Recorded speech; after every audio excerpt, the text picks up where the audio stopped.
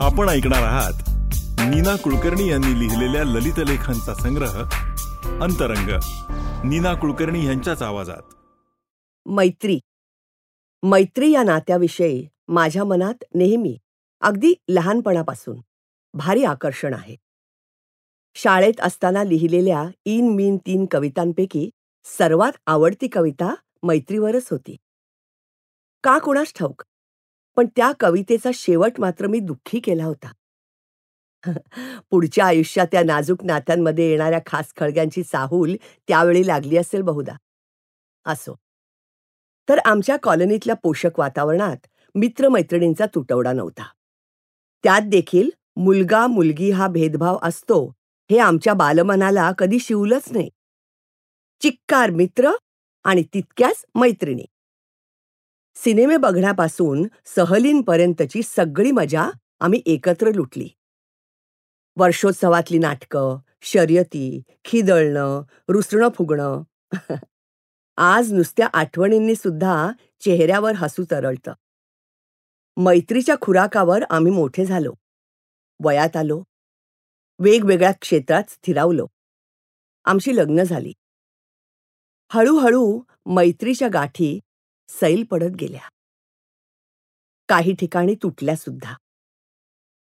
मैत्री म्हणजे सबकुछ मानणारी मी काहीशी दुखावले गेले. वैयक्तिक आयुष्यात होणाऱ्या बदलांचे पडसाद या जीवाच्या नात्यावर का पडावेत हेच कळेना. सुखदुःखात टिकत नाही ती मैत्री कसली? पैसा, प्रतिष्ठा, सामाजिक स्थिती ह्या गोष्टी मैत्रीसाठी लागत नाहीत. या सर्वांच्या पलीकडे जाऊन निर्माण होणारं हे अजब नातं नेमकं याच गोष्टींमुळे तुटतं हे लक्षात आलं. वाटलं आपले अंदाज चुकले. मैत्रीसारखी भावनाप्रधान गोष्ट आपण गृहीत धरली.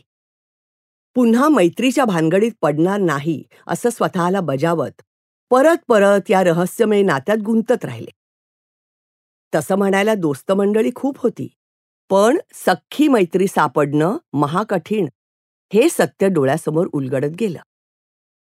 अशी मैत्री एखाद दुसऱ्याशीच होऊ शकते. आज एवढ्या वर्षात अजून मैत्रीची ओढ संपलेली नाही, पण या अजब नात्याचं गूढ हळूहळू उलगडतंय. हाताच्या बोटांवर मोजता येण्याजोगा माझा जीवाभावाचा मित्रपरिवार. त्यांचं नातं मी जीवापलीकडे जपते. लोक जेव्हा बेफिक्रीनं म्हणतात ना, अरे अमुक माझी चांगली मैत्रीण आहे, तमुक माझा जवळचा मित्र आहे, तेव्हा त्यांना सांगावंसं वाटतं, हे नातं पुन्हा पडताळून पहा. दोरखंडा एवढं बळ असलेलं पण काचे इतकं नाजूक असं हे नातं आहे. याला कधी कशानं तडा जाईल सांगता येत नाही. या नात्याला कुठल्याही प्रशस्तीपत्राचा पाठिंबा नाही. त्याचा आधार आहे मनमोकळेपणा, अपार विश्वास आणि सहानुभूती. त्याच्यात हेवादाव्यांना जागा नाही. चढाओढ तर याला धार्जिणीच नाही. प्रतिकूल परिस्थितीत पाठीशी उभं राहणं म्हणजे मैत्री होय. मित्राच्या यशात स्वतःचं यश पाहणं म्हणजे मैत्री.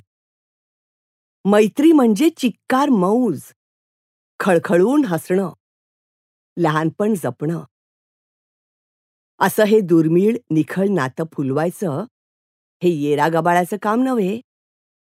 तेथे पाहिजे जातीचे. 3/2/1996. आपण ऐकलात नीना कुलकर्णी यांनी लिहिलेल्या ललित लेखांचा संग्रह अंतरंग. नीना कुलकर्णी यांच्याच आवाजात. विशेष आभार लाटकर प्रकाशन पुणे, श्रीविद्या प्रकाशन Pune, Ajit Bhure. Recording mixing Savarkar studios, Dadar, Mumbai.